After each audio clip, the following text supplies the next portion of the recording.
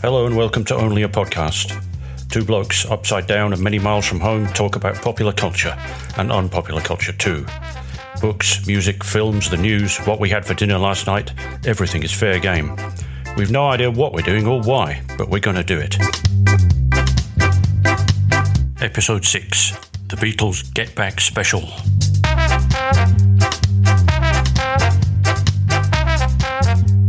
Hello everyone, thanks for tuning in. This is going to be a bit different to one of our usual episodes. This is going to be a special episode where we talk about the recently released The Beatles Get Back documentary, which was on Disney Plus.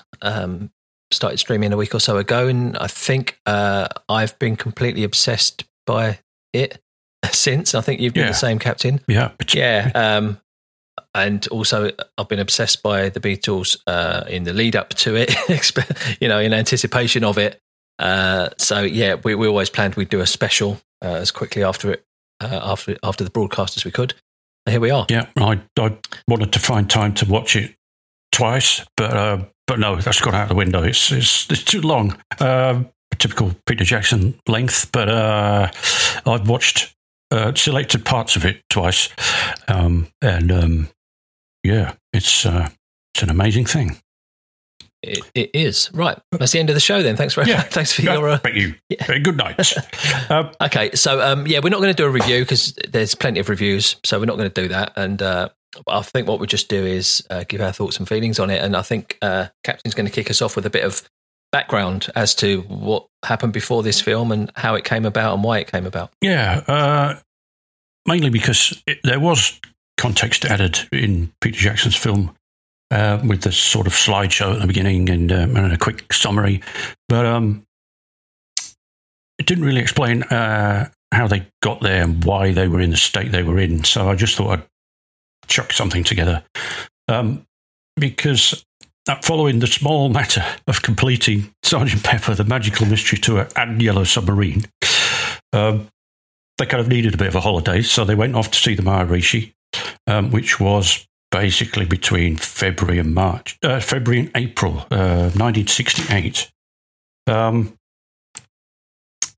the White Album, The Beatles, as it should properly be called, was started at the end of May 68, because whatever else they'd done in India, and there was disillusionment from pretty much all of them about what happened there. They'd not had any drugs, and they had got down to songwriting. And when they got back, they went round to George's house and bashed down 23 demos called the Isha Sessions or the Isha Demos, which you can find, obviously, in various reissues.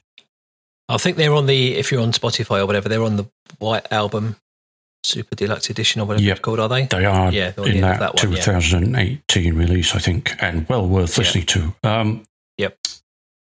So they were in a good state before that, the White Album. It was they'd had enough material to go in and work on.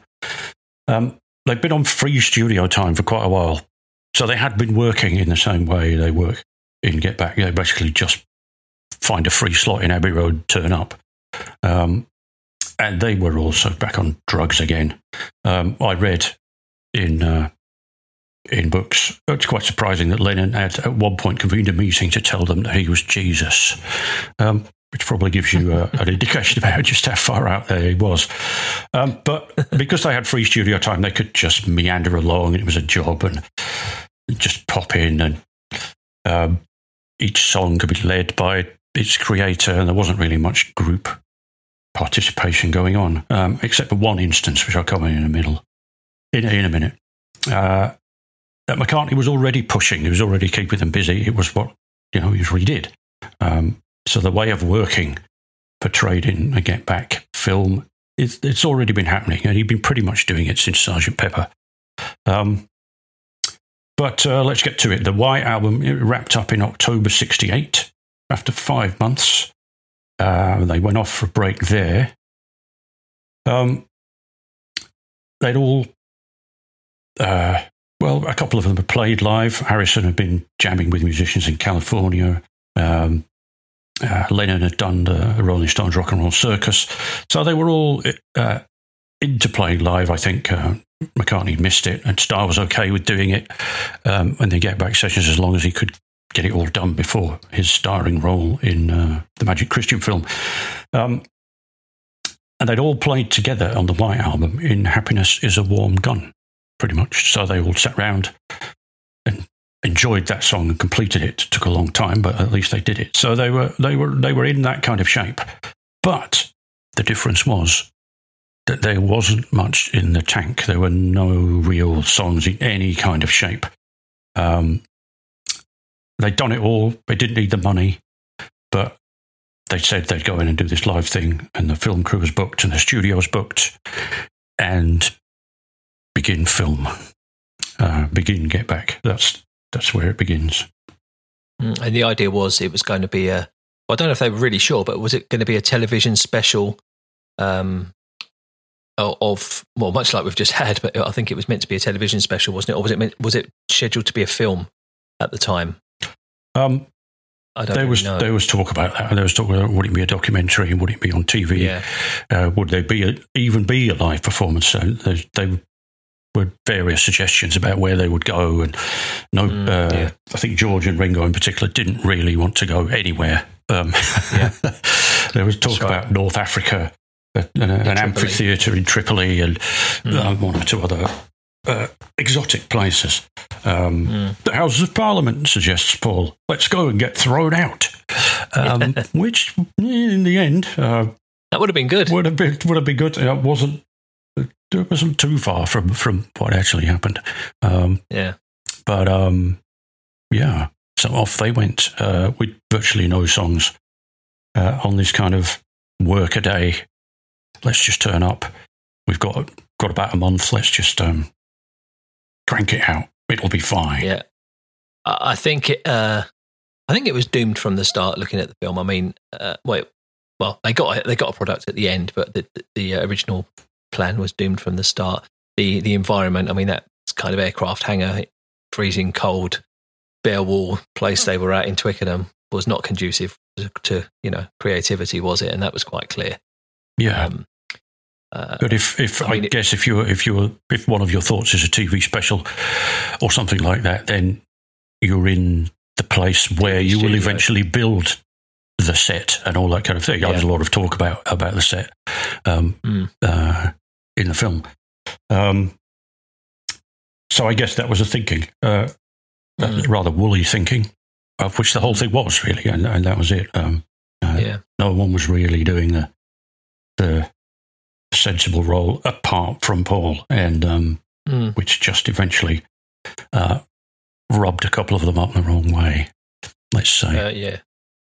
So okay, so that's the background, I guess. So let's just talk about our general thoughts really on the film. I mean, I'll sum it up in 5 words for me, Captain. What do you reckon? 5 words. Yeah. Tortured creative process comes good. Maybe. That'll do. Let me try and do it in 5 words. I can't. How can I do it in 5 words? They were geniuses all along, because they were, really. It didn't matter. I don't think whatever pressures they were under, however dry the environment was, whatever was going on, you saw it there with your eyes, didn't you? Geniuses. Simple as that. Yeah, in many of the songs, obviously they were created from virtually nothing. In the case of Get Back, that's the one that's been attracting all the attention, because McCartney basically just sits down with his bass and makes it up on the spot. George is yawning, initially yawning. Exactly. And Ringo's looking at him as if he's wondering where this is going. And eventually, after sort of a minute and a half, it becomes a sort of miraculous shape. And George... But there was a moment, George just did a double take, didn't he? He's like, you've got something. And it's like telepathy. It was telepathy, wasn't it? They knew. Like, we've got one. I've got a bite. Like they were fishing for a song, and I've got a bite. Here we go. Help me land it. Yeah, he starts to chip in with chords on his Les Paul, and then Ringo starts to clap, and it goes from there. And it's an amazing thing. And another one is they're all sitting around talking about the set, and what they're going to build for the TV studio or whatever the hell it is. And Ringo says something like, McCartney's in the background and tinkling away on the piano at Let It Be. And Ringo says, I could watch him play piano all day, kind of thing. And there's creativity going on whilst sort of admin is being done. There's McCartney's in the background. That's right, just in the background. What about that little sequence? It's a minute long or something, where McCartney's, I think he's on the piano and he's jamming Martha, My Dear or something like that. And he's got the young, I don't know who he is, studio lad in the green shirt. And he's giving him tips on music theory. Just talking this kid through. This is how you do it, son. Yeah. Amazing. Things that stood out for me, generally speaking, especially at the start, episode 1 or part 1, was John. Well, two things about John. John wasn't really present. He didn't really say much, and he's the clown of the group. He's the mouth, isn't he? And he was very, very subdued, I thought. Subdued? Are you doing the air quotes with the subdued there? Because I'm sure at times he was chemically subdued. Well, that's what I was wondering. I don't know, because he seemed very calm, if you know what I mean. And the whole Yoko thing, we've all heard the stories about Yoko and blah, blah, blah, blah, blah. Well, it was all right, wasn't it? And I think there was one scene in there where Paul was kind of went out of his way to defend Yoko. I don't think there was any problem there. Yep, and we see her just sat there chatting to Linda, and so it's not this great frigid. No, it wasn't thing going on. But that's no excuse to let her near a microphone, though, is it? No, although it did help them sort of primarily scream when George left. Yeah, and they got out. Well, and then there were two. It starts off with, like McCartney says, and then there were two, and tears spring to his eyes, and it's just him and Ringo. And then thank God George and John and Yoko turn up, and they all hammer into this primal howl, so that they don't have to say anything. They just have to do it, get it out of their system. Because that was one of the things I noted as well. Was I wrote on my notes that the mood lifted hugely after George left in the film. I don't know how long, how much was cut and all that, but they just seemed to be going bonkers. I don't know if they had a few too many drinks or taken something else. But in the aftermath of George leaving, they just all seemed to be going a bit bananas. And I think I don't know if that was anything to do with it or if they were like that every day, but we just didn't see it in the film. I don't know. No, it's certainly a release of tension, but it was possibly the coldest line in the whole thing after George goes is, we'll just get Clapton. I think that was Lennon. Was it Lennon? We'll just get Eric. It's like, no. Wait a minute. That's cold. I don't know if that was just, because it's not like they shouldn't have been uncomfortable around each other to have to say something just to fill a silence. You know what I mean? They should have been comfortable with the silence around each other. So, it was a bit. And George seemed to have something else I noted down. It was he seemed to have a bit of an inferiority complex when it came to Clapton. He kept comparing himself to Clapton, didn't he? Yeah. How he couldn't do that. He couldn't improvise. He could make lines. What Clapton does. He could make lines up, but he couldn't take something and couldn't resolve them and go with it. Mid song and go with it. But of course, you're talking about morale and how it was. The one of the highlights of the thing for me was obviously when Billy Preston walks in.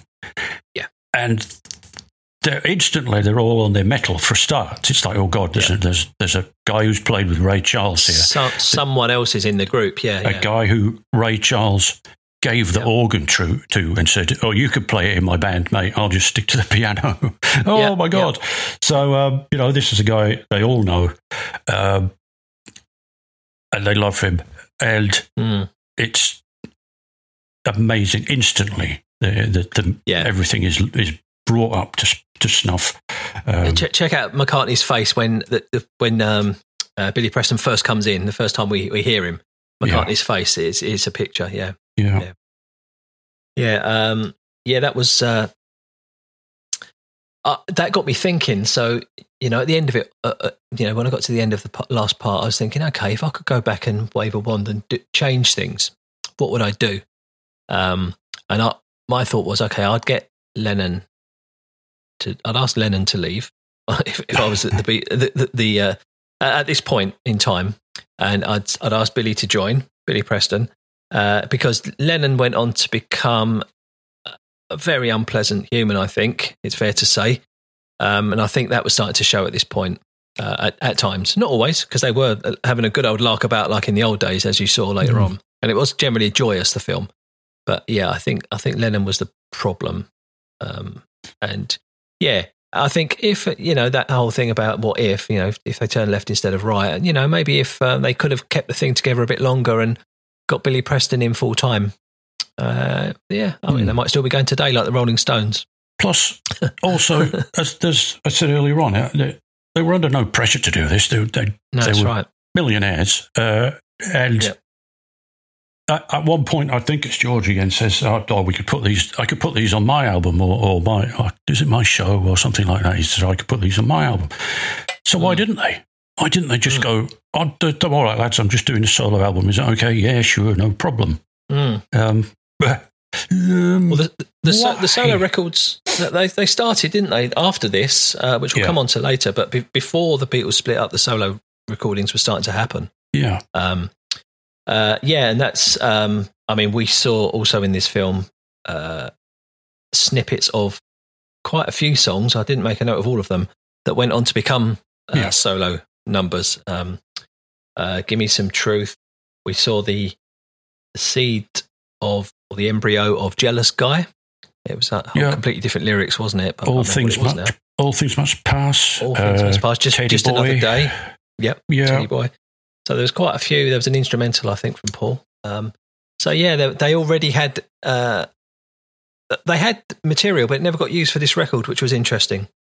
I guess we'll never know if they were actively saving it for themselves because they thought it was great, or it was just a number of things they had that in the end got, well, I can do that now. Now we're not together. I can do that song of mine that I was going to do. Especially for George, obviously, because straight after he was the first one, I think. I should just say I'm not an expert on the Beatles. There were plenty of experts out there. I'm just an enthusiast, so I might get some of these facts wrong. But I think George was the first to release a solo album after the Beatles. So. Yeah, I think All Things Must Pass. That was a triple album, so it tells you how much material he had. That he just couldn't get past the doorman of Lennon and McCartney. Interesting stuff. Interesting. I don't think we can pass on mentioning Mal Evans. What legend? The legend Mal Evans, who I'd heard of. I knew who he was, but I didn't quite get how much a part of the band he was. Yeah. And a joyous moment. There were plenty of joyous moments in this film.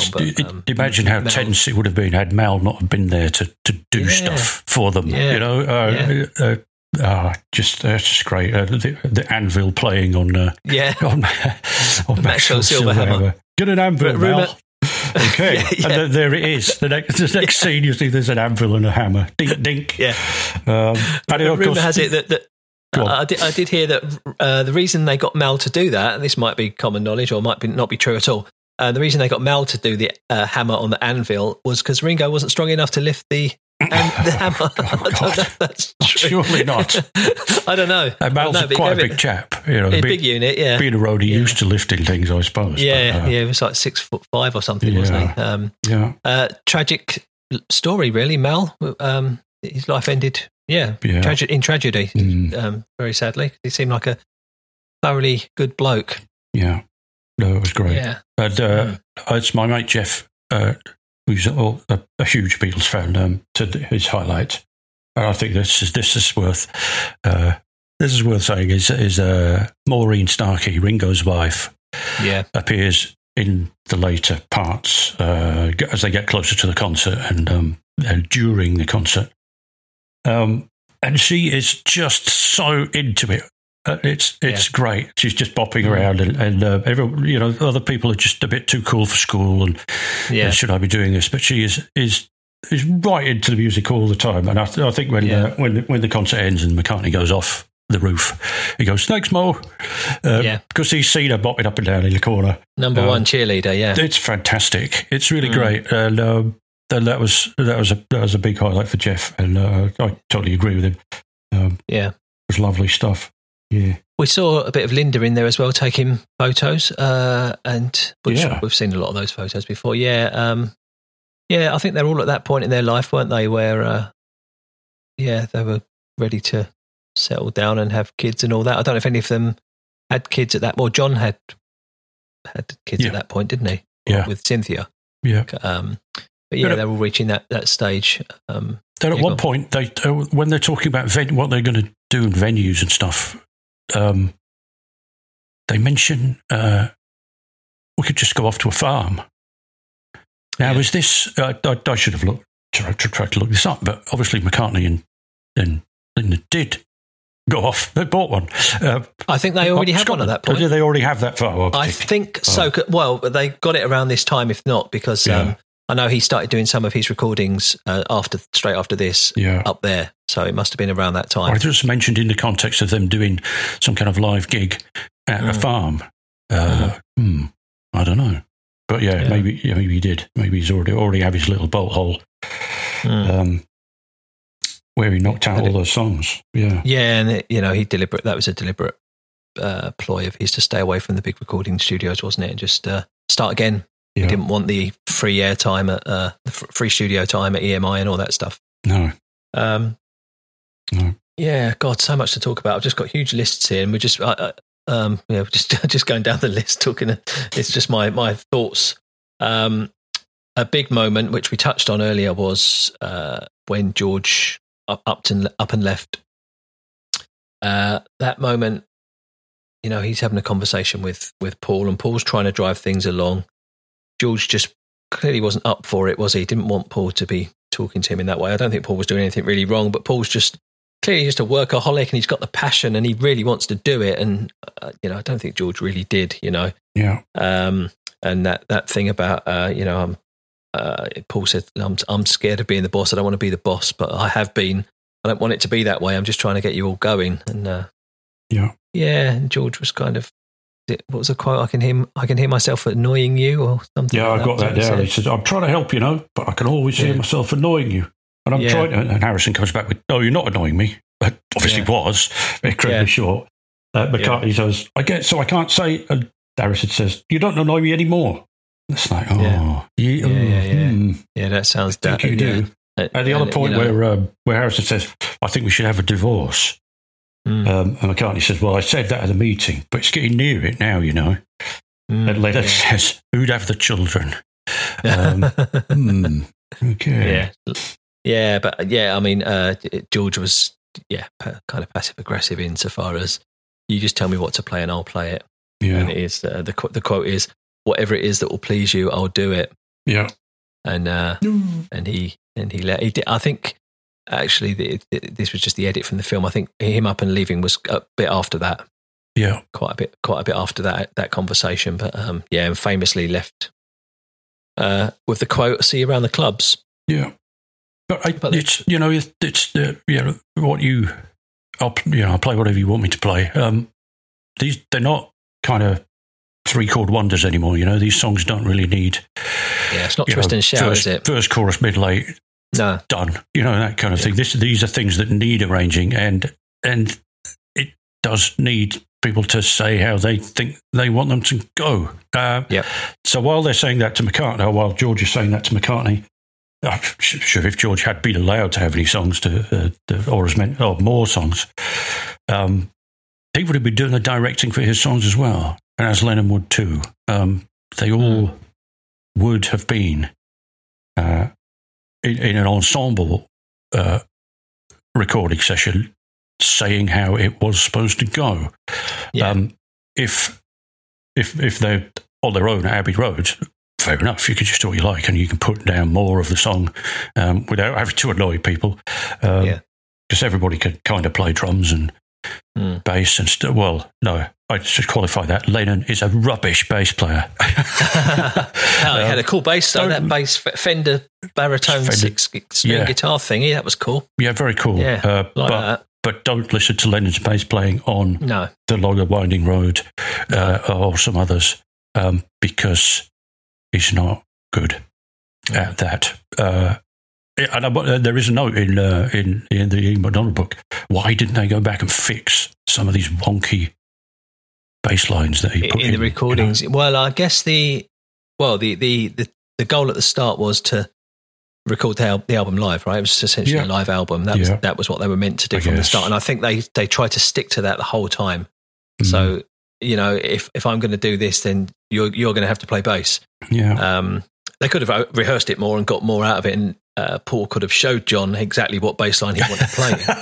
At the risk of him walking out. At the risk of him walking out. But that's what they did. But yeah, their writing and recording became like that because, you know, after they decided to stop touring, which was 66, was it?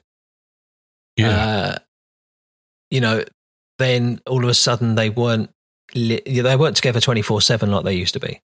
You know, and they weren't under pressure to record like they used to be. So it was the writing and recording was more of an ensemble, I think, or the arranging, if you like. But as you say, you know, Paul, you know, he lived in St John's Wood around the corner, and he'd come up with a song, and he'd pop round to Abbey Road the next day, and he'd do the drums and the bass and the piano and the guitar.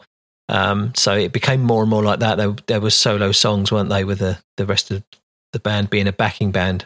Yeah, I guess. Yeah. But when you have to record it live, that doesn't work. No.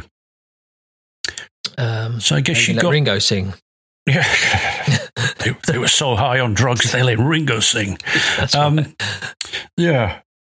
I guess you've got some notes about what happened next, didn't you? Really? Yeah. Maybe we could. I mean, I briefly think, delve into that. Well, I mean, we've said our bit. We could go on for hours and hours here, and we're very conscious not to. So I did. I think I've said everything I wanted to say about it, really. For part one of this podcast. So I just kind of got a bit of a chronology of what happened after this. So as we know, this was in end of January '69, of course, because that was it. Mm. So in February, straight afterwards, the Beatles appointed a new manager. This character called Alan Klein, who Glyn Johns warned them against in the film, didn't he? He's kind of stay away from him. And he's a wrong un, but John and George and Ringo seemed to be quite happy with him.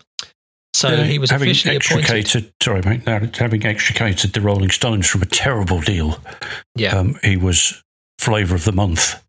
Whilst he was probably ripping off the Rolling Stones. Yeah, exactly right. He had got them out of an even worse deal. So that's why a lot of people respected his business acumen, as it were. Yeah. So, but Paul wasn't too happy with this. So he appointed Eastman and Eastman as kind of overseers or general counsel or whatever on this. I don't know too much about this. I was meant to do a bit more research, but I haven't. But that's Linda's family business, Linda's family, Linda's dad. Yeah. So, there was that. And I'll mention it now, but I've got a section here of further reading. There's a book written just a few years ago, actually, called You Never Give Me Your Money by Peter Doggett. It's quite a famous book on the Beatles. It's all about their financial affairs and all that kind of stuff. I haven't read it. Have you read it, Captain? I haven't. I have read other Peter Doggett things, which I like very much. Yeah, so, I think it's a bit heavy, but it's all about the business affairs of the Beatles, which is extremely complicated. And they were all suing each other, weren't they? It became a bit laughable in the end. So that if you're interested in that side of things, then there is that book. Then we go into March, and Paul and Linda got married, and John and Yoko got married. So that's not long after Yoko had got divorced, because we saw that in this film, didn't we? Yeah. So a couple of Beatles weddings there. Then in April of '69, Get Back, the single, was released. So they went with that as the first single from these sessions. Made number one in the UK and the US, and coincidentally, that was number one the day I was born. So I'm giving away my age there. But that's a pretty cool song to have as your birthday song. And then they're straight into the studio to start recording Abbey Road, which went on to be the final album they recorded, but not the final one that was released. All of the tapes from this from these Get Back sessions just went into storage, really, weren't they? They were just put on ice.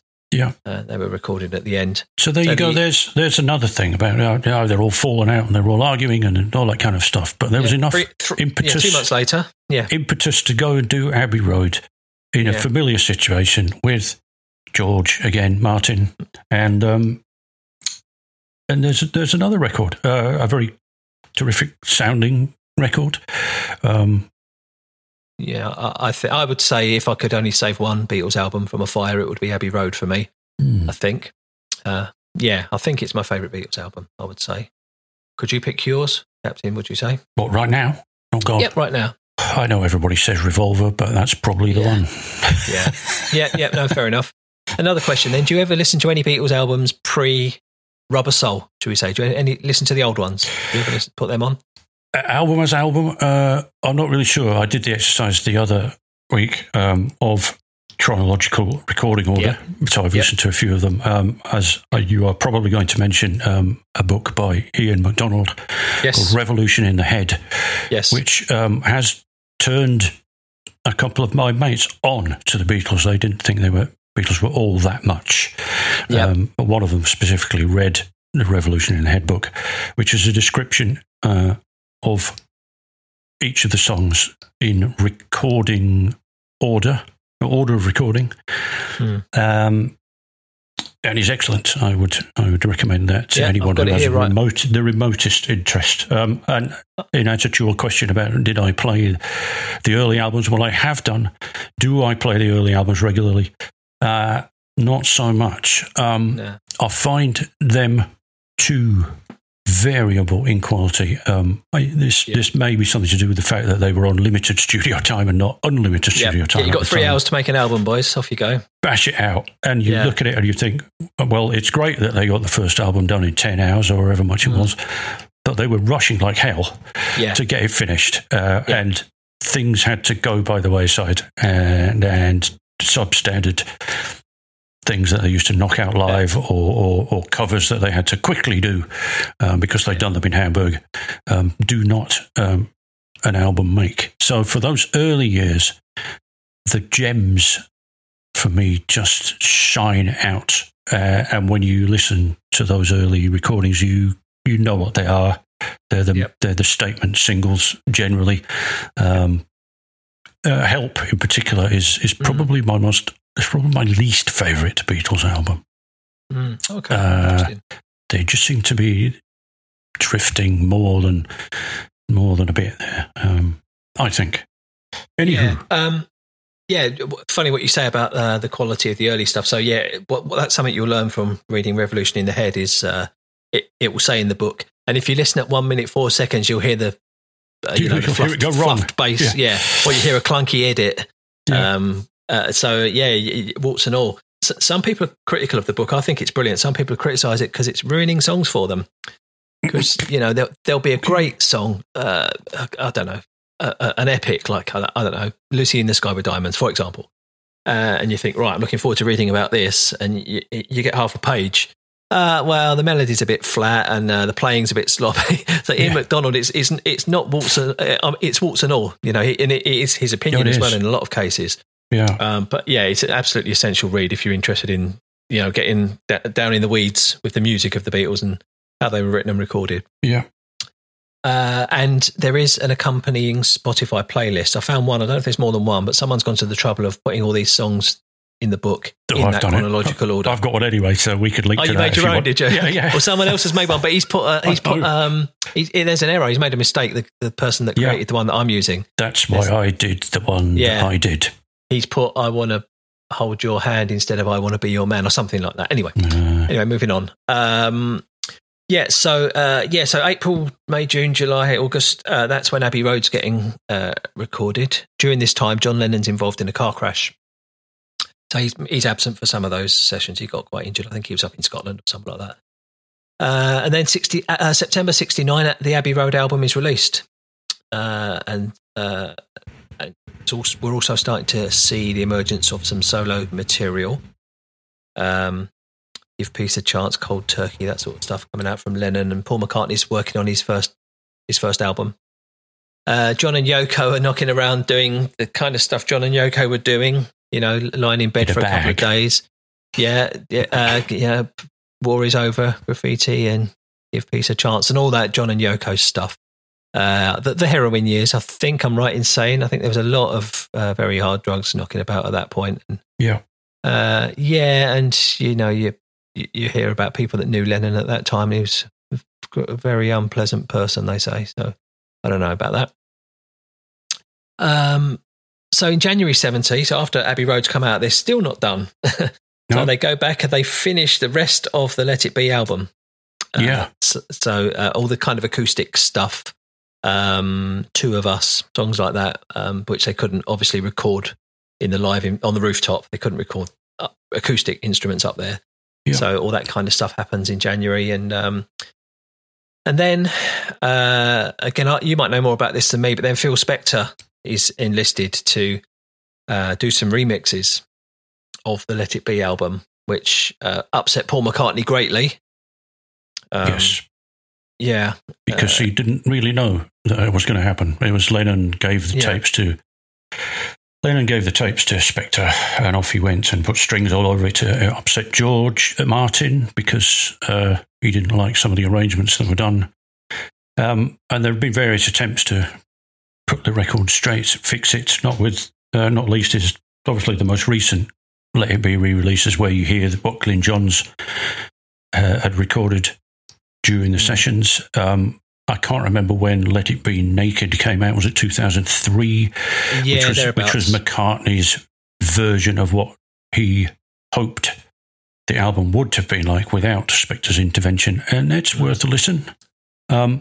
Nothing, for me, beats, I almost hate to say, the original version, the Spectorized version, because it's so familiar. I can understand where McCartney was coming from. We were talking about bad bass playing earlier on. Some of the strings covers up the bad bass playing of Lennon. Something had to be done, I guess. The Glyn Johns version is whilst interesting, is monumentally not commercial. I don't think they could have put that out in its form. Yeah, so, obviously the Long and Winding Road springs to mind. So you could do a comparison. Listen to the different versions of that. The original one, the Phil Spector one, has got the strings all over it, and I think it's okay. I've got no problem with the strings. I think they sound quite good. But compared to the others, so and this was the point where I think they had already decided some weeks beforehand that was the end of the band. I think John was the one who pulled the plug, said he was leaving, and that was that. And they kept it under their hats for a few weeks while Phil Spector was getting the album Let It Be finished. The date was April the 10th, 1970. That's when the breakup was announced officially. That was the end of the Beatles. That was the last day. It wasn't long before that was when Harrison was the last one. He popped in. To finish I Me Mine, which is on the Let It Be album. That's the last one that was done, and that's right. That is quite late on in the piece to him doing that. So yes, that was the end of it. And in May, so nearly a month after that, they released the album Let It Be. That's the end. A little footnote, which I've wrote on my notes. It's worth pointing out. So from 63, I think the Beatles kind of started. Well, they started before that, but the first album I think was 63, and this last album came out in 1970. That's 7 years. They did all of this. I think it's 12, 13 albums, and when they broke up, none of them were yet 30. Which just think about that for a second. I couldn't write a check when I was 30. I couldn't pay my banks. Couldn't pay my council tax at 30. This lot have left behind this legacy of work which will never go away. I don't think George was 26. Yeah, George was 26. John and Ringo were 29 when I think Paul was 28 or 20. Yeah. So just think about that for a second. So when you're watching this stuff happening in this film, they're all about mid to late 20s. George is about 24, something like that, 25. No, a bit older, whatever. When all this is happening, incredible. Just incredible. So it's been an amazing journey. because of the I don't know what time the films were released on Disney Plus, but over here in New Zealand, it was 9 p.m. they came on. Yeah. I don't know if that was synchronized around the world, so they all went out at the same time. I guess it was. So yeah, I had three very late nights in a row last weekend, watching all three of them. I haven't caught up on my sleep yet, but I'm going straight back in next weekend to watch all three of them again if I can. Yeah, I suspect there will be a shorter version out. I think there will. Just for idle listeners who are tuning in to get a bit of Beatles content, 7 hours plus of Get Back might not be your thing. There is an awful lot of fannying about in the studio. There are some brilliant moments, but you have to go through an awful lot of stuff. Now, I think Peter Jackson had done 100-minute version of this film for all the posh people when they went to see it at the premiere. Yeah. And if he releases that, watch that, because it will be great. There were some scathing reviews of this just after it came out from some music journalists I quite respect, actually. And I think they've got the wrong end of the stick. This isn't, you're not watching Britain's Got Talent here. This isn't bubblegum viewing. This is a historical documentary, isn't it? This isn't. Yeah. It's not entertainment necessarily. Obviously, It's for the fans, but for anyone who's interested in this period of time, this culturally, what was going on at the time, and the songwriting process. Just if you watch 2 minutes and watch that bit where Paul wrote "Get Back," it blew my mind. I just couldn't believe it. Yeah. Goosebumps and everything. What did I just witness that? Because you don't see it. All the great songs that we all know and love, you never see them getting written, do you? No. I've never seen anything like that. The whole fuss, say the last hour of the last episode with the rooftop concert and the whole fuss about that, and there's people in the street and it's loud, and it's a kind of the 60s in microcosm where they're interviewing hip young things and crusty old bowler-hatted bankers and getting their views on what's going on. The police were called. That. Yeah, the police were called. Couple of plugs turn up. They say policemen are getting younger, but looking at those two, I'm really not sure they are, because they look about 17. They look barely able to shave. And they really don't know what to do. They have to wait for Sarge to come from the station to sort them out. 2 of my policemen here? Yes, they're up on the roof. Oh, God. It's amazing. But that last hour is great for fashion, for 60s attitudes. Yeah. What about that kind of stuff? It's just great. What about, was she the press officer or someone like that for Apple? The young girl looked like Twiggy with the glasses on, the pixie haircut. Yeah. There's a little snapshot of the fashion right there as well. Very, very cool. It's brilliant. Very, very, very good. So yeah, I've been waiting a long time for this, and it's out there now. So it's delivered. It's delivered and it's done. And I think we're done as well. I think we are. Yeah. Don't want to go on too long. So thank you for listening. Get in touch with us if you've got any comments on what we've said. I'm sure there have been some factual inaccuracies in what we've said. So we're not experts, so don't sue us. Or if there's questions about, but generally about the Beatles, then just pile in on the socials and we'll do our best to give our opinion and even facts also. Yeah, good. And do look up what happened to Mal Evans as well afterwards, because it was a sad story. He was probably the most likable person in that whole film. Yeah. So okay, let's sign off, shall we? So peace and love, everyone. See you around the clubs. Yeah. Good night, all. You've been listening to Only a Podcast. If you would like to get in touch and share your feedback and ideas, we'd love to hear from you. Go to onlyapodcast.com, or you can find us at Only a Podcast on Twitter and Instagram, or via our Facebook page. Remember, it's only a podcast.